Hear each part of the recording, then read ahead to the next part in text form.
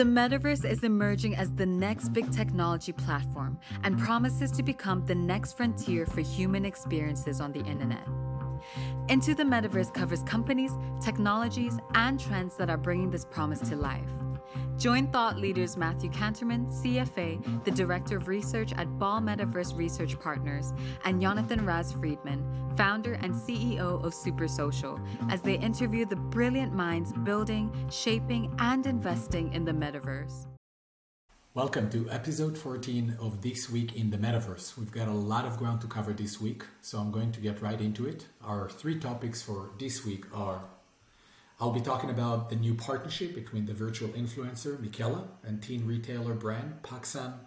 This is an interesting partnership which ties to many conversations we had on the podcast about avatars, expression, and the convergence of virtual and physical. Then we will close the loop on the unsolicited acquisition proposal from AppLovin's to acquire Unity, which resulted in Unity's board rejecting it this week and staying committed to the merger with ironSource.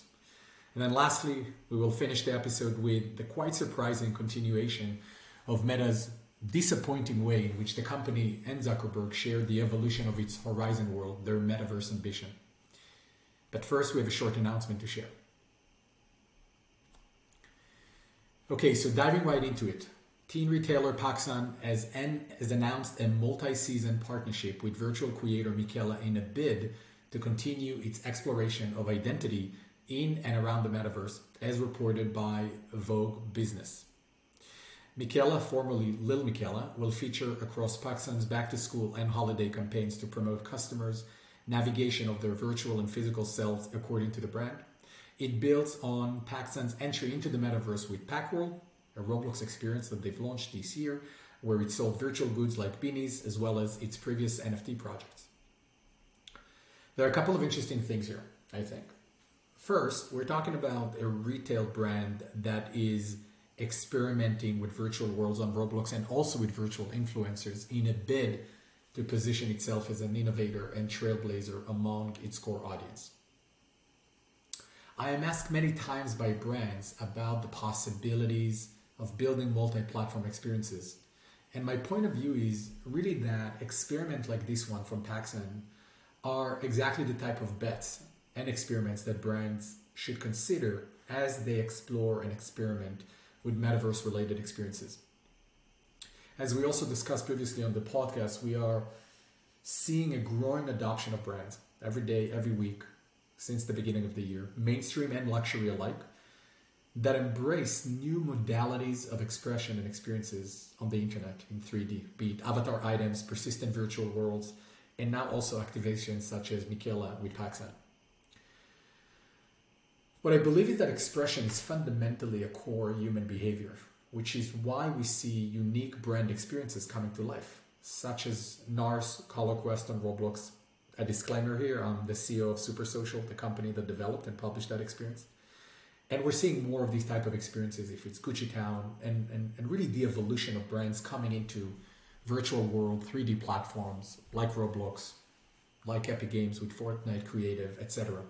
And so I really believe that we are witnessing the beginning of a new wave of brand experiments in different Metaverse-related modalities. We're now seeing dozens of experiences this year, and I believe it's going to be in the hundreds of experiences, hundreds of experiments, and maybe more in the next 12 to 18 months, where many, many more brands are going to not only embrace the notion of the internet moving into a 3D experiences, but also understanding what does it actually mean for people? What does it mean for consumers? What does it mean for shoppers? What does it mean for young people? What does it mean for people from different demographics and different backgrounds? And we're just excited to see these experiments coming together. And so rooting for all brands experiments.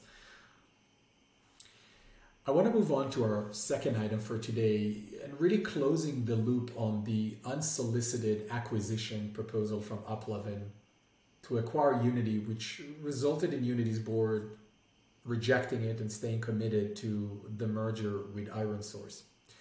And so reading from Unity's press release, and I'm quoting, Unity announced that its board of directors has completed a thorough financial and strategic evaluation of the unsolicited proposal from AppLovin, and has unanimously determined that it is not in the best interest of Unity shareholders and would not reasonably be expected to result in a superior proposal as defined in Unity's merger agreement with ironSource.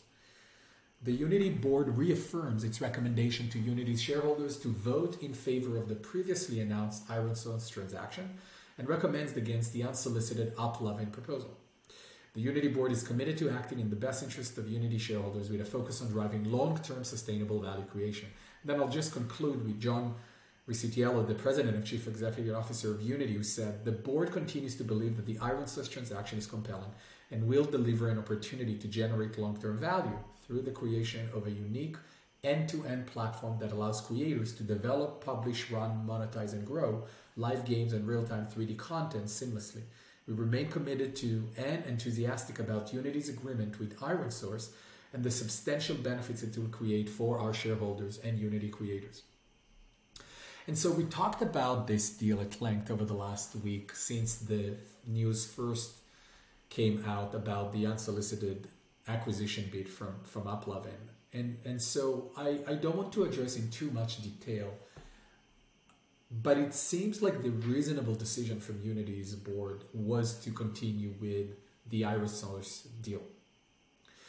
They obviously have a plan with the ironSource merger, and I would also estimate or suspect that there is a right chemistry between the leadership teams of both Unity and ironSource, which is really critical. And I don't recall the numbers precisely, but most mergers and acquisitions are not successful. And this is quite a significant acquisition. ironSource is a major company, a major player in the mobile advertising and app development and app monetization. And so this is going to be there is a natural fit between the companies, but nonetheless, it's a merger of two quite significant businesses. That being said, the picture is no different from what we discussed previously on the podcast last week, and that is that this is very much a deal that helps to take care of the present versus the future, which is how do we build the next wave, the next era of the internet, which this is not to say that this is not Unity's goal. And we talked in May, we had a fantastic podcast with Mark Witten, who is the head of the Create division at Unity, which was a really fantastic conversation.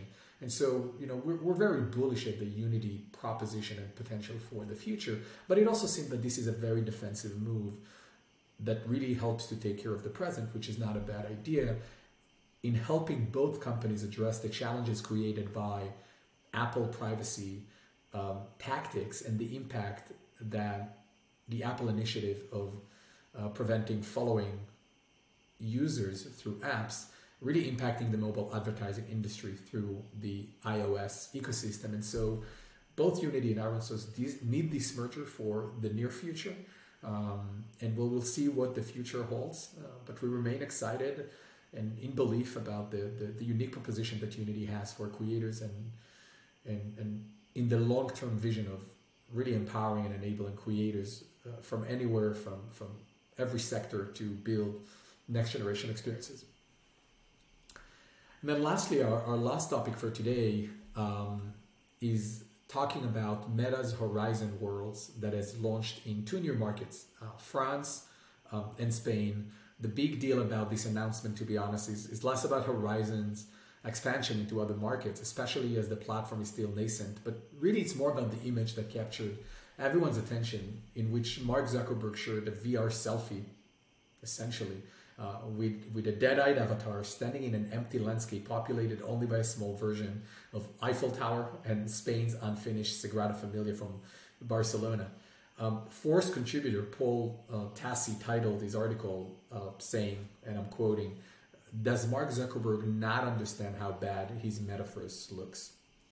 And so we will put a link to that article and also to the image on our Substack post after when we publish the episode. But I'd like to unpack what's the issue here, or what I think is the issue, and provide my kind of commentary.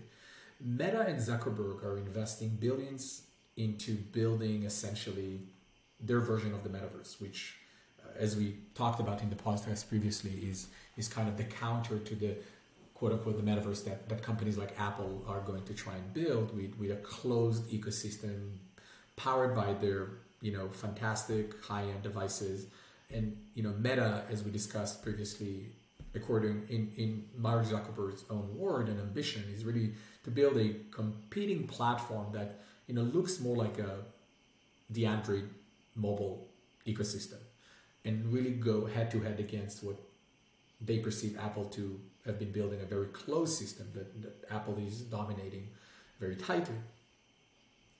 And so this is clearly a big attraction point for users for Meta, that they want to build these virtual world, they want to build their own version of the metaverse, and it's obviously a very important project. And obviously we share the promise and possibilities of the metaverse as the next frontier of the internet, where people are going to socialize, express themselves, and really look cool while doing so through our 3D avatars, right? And it doesn't matter how many avatars we're going to have, it might be one, but it's obviously clear that for a whole new generation, it's going to be critical to look cool and to make sure that your friends are there. And so currently that's not the case with Horizon World. And as I claimed several times, while I wouldn't underestimate one of this era's most brilliant entrepreneurs and company builders, Mark Zuckerberg, it does seem like Meta is struggling in elevating the appeal of Horizon World,